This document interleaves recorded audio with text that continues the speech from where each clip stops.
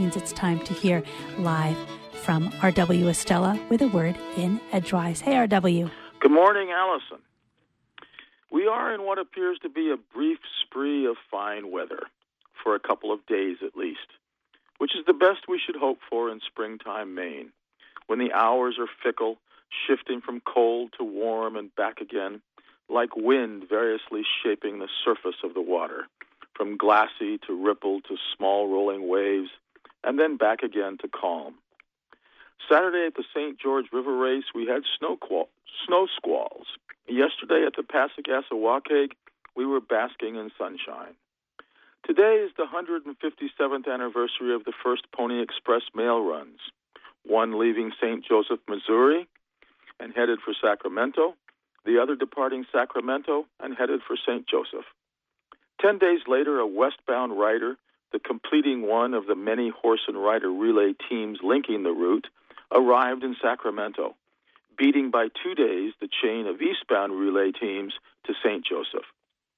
This weekend was the 47th anniversary of President Richard Nixon signing legislation officially banning cigarette ads on television and radio.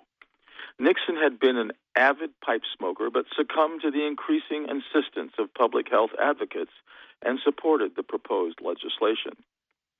Addiction, says the American Heritage Dictionary, is the physiological or psychological dependence on a substance or drug, or the condition of being habitually occupied with or being involved in something. Writer Ivan Ilyich remarked several decades back that, quote, in a consumer society there are inevitably two kinds of slaves, the prisoners of addiction and the prisoners of envy. Which sort any of us are or have been or will be is the proverbial $64,000 question, as the mid-20th century game show host was fond of saying.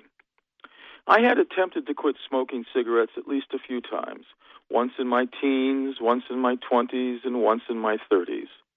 The patch had not yet been developed, but it would not have mattered. Sure, I tried lots of substitute stuff, such as chewing on wooden matchsticks to try and satisfy the oral fixation thing. But in the end, during my 40s, only one thing did it, deciding that cigarettes were truly no good for me and that I needed to get them out of my life. Once I did that, I was able to overcome more than 25 years' worth of addiction. In a letter to the editor in yesterday's Maine Sunday Telegram, David Moltz, an MD in Portland, wrote, "It is simply not true that, as psychology and addiction professor George Heyman says, addiction is voluntary and is driven by choices. That may be true in the earliest stages of use, but once a person is addicted, he is taken over by the drug and no longer has voluntary choice." While Dr. Moltz appears notably compassionate in his remark, I would wonder about the business of choice. And isn't someone making a choice when he or she decides to continue with addictive behavior? Otherwise, we shove that age-old bugbear of responsibility into the land of vagaries, where anything might go. Philosopher Jean-Paul Sartre became famous for saying, "You are condemned to be free." In other words, one always has a choice. That's what free will is all about. From Orono, Maine, here's to a great day.